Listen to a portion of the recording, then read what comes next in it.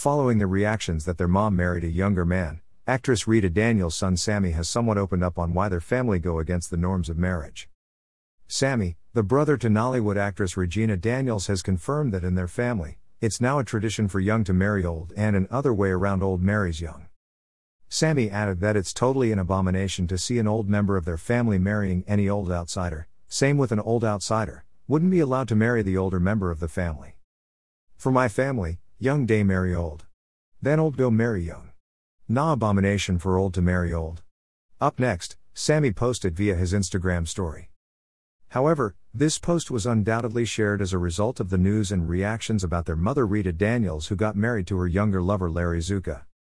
Following the pictures of their marriage ceremony held in Delta State, which made the rounds on internet few days after their traditional marriage rites, people began reacting and asking why Rita has chosen to marry a younger man after convincing her daughter, Regina, to marry an older man, Ned Nwoko.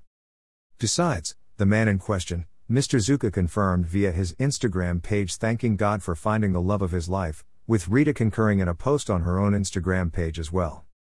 Without minding what people have to say, the couple are happily enjoying their marriage, and Regina Daniels' children are equally happy and in support of their mom's decision.